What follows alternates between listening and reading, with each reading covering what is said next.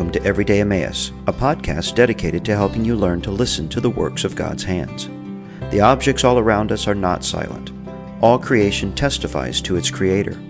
As we develop the habit of faithful observation, we will hear echoes in the world around us of the same testimony we find in the pages of Scripture. Each episode will explore one facet of God's amazing creation in an attempt to hear what it declares. Join me now as we ponder the works of His hands. Fingers, toes, and the Ten Commandments. I've always thought it was a curious thing that Muppets and cartoon characters had the wrong number of fingers. Rather than the standard 5 per hand, 1 thumb and 4 fingers, they often have only 4, a thumb and 3 fingers. Why is this? Surely it's not so difficult to add one more digit to your puppets and animated characters' hands. But there you have it, an almost universal law regarding the hands and feet of the folks that children's artists draw. You may be wondering why anyone should really care. Well, it's because I think the number of our fingers and toes is meant to teach us something, and not finding that proper number in our culture's entertainment means that more than just fingers have been deleted. A silent reminder has been erased as well. Allow me to explain. Look at your hands right now. How many fingers do you count?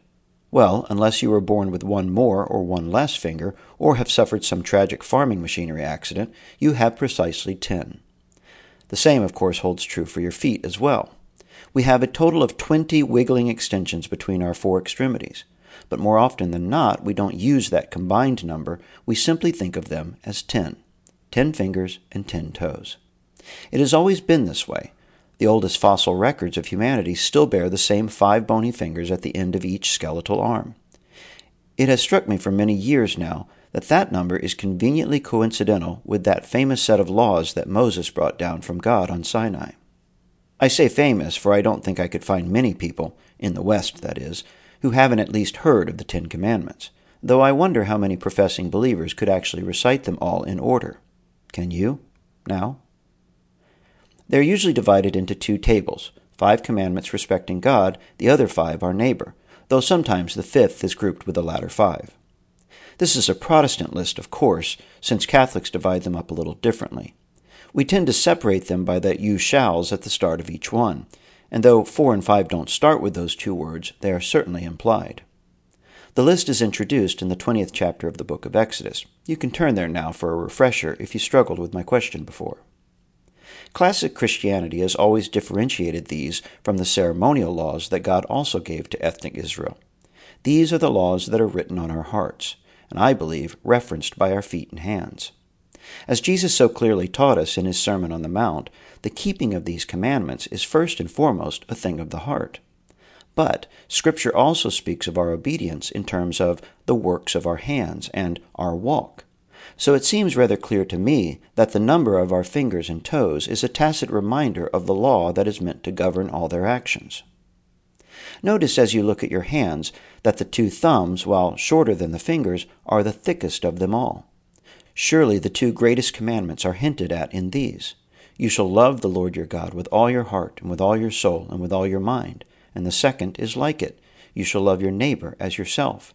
On these 2 commandments hang all the law and the prophets. Matthew 22:37-40.